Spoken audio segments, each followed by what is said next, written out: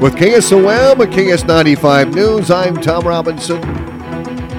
Our temperature right now stands at 24 degrees, 33 the high today, 17 the low tonight. It's going to warm up to 42 on Tuesday, 50 Wednesday, 53 on Thursday, 54 on Friday, 54 on Saturday, and 52 on Sunday. There's a chance for some rain Thursday and Thursday night, and again a chance for some rain Christmas Eve with that high of 52.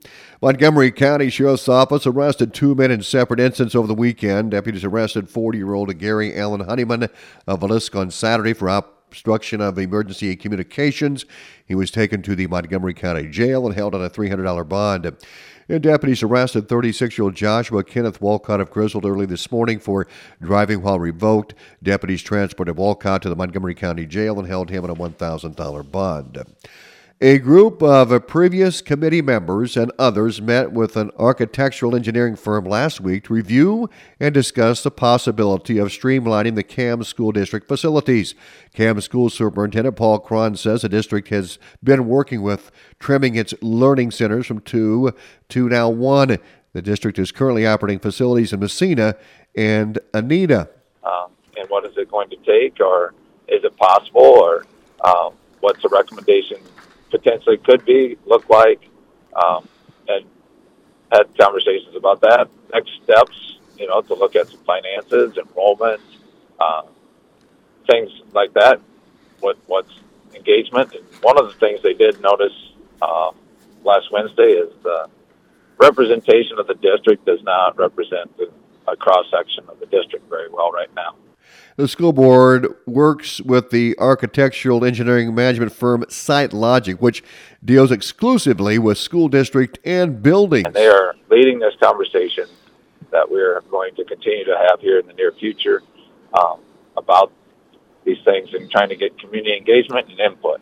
Cron says the following facility committee meetings are scheduled for January 10th at Messina School Media Center at 6 p.m. He says the main goal is to get a good cross-section of representation on the facilities committee and be a part of something that molds the district's future.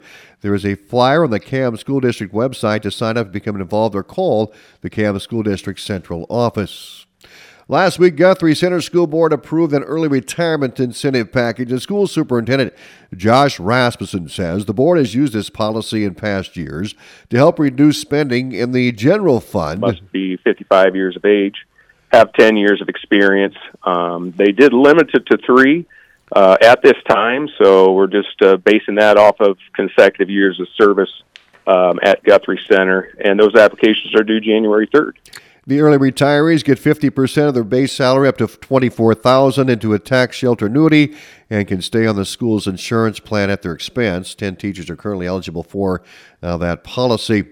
The school board also approved the resignation of Tom Bates High School custodian and Renee Byer High School night custodian. In addition, the school board approved contracts for Christina Wilson High School cheer sponsor and Beckwall High School cheer volunteer. The Clarinda City Council last week approved a letter of support for construction of a dog park at Shanks Lake. According to the meeting minutes, the CYC board approached City Manager Gary McLarnon requesting to add a dog park at the lake. They applied for a grant and needed a letter of support from the City of Clarinda. Well, the Iowa Economic Development Authority Board approved awards for 3 companies on Friday, including one in Council Bluffs. Arcadia Healthcare Company Inc. in Council Bluffs offers behavioral health services supporting patients in 39 states with over 250 treatment facilities. The company plans to construct a new 71,000 square foot facility to provide resident care, specialized care, and outpatient programming. The project represents a $64.5 million capital investment and is expected to create 144 jobs, of which 54 are incented at a qualifying wage of $26.35 per hour. The board awarded tax benefits through the Targeted Jobs Withholding Program. The other 2 companies receiving awarded includes Austrian company to build a training facility in Iowa City and Kuema Ag to expand in Rock Valley. Cass County Community Foundation, an affiliate of the Omaha Community Foundation, is pleased to announce that grant applications are now being accepted from organizations providing charitable services in Cass County. As part of the spring grant cycle, approximately $135,000 is available to support Cass County nonprofit organizations and community projects. The deadline to apply for funds through the online application process is February 1st, 2024. Beginning last week, the 15th, application details, a fact sheet, and a link to the application form can be found online by selecting Cass County under County Listing at SWIOWA. Foundations.org. Applications will only be accepted through the online system.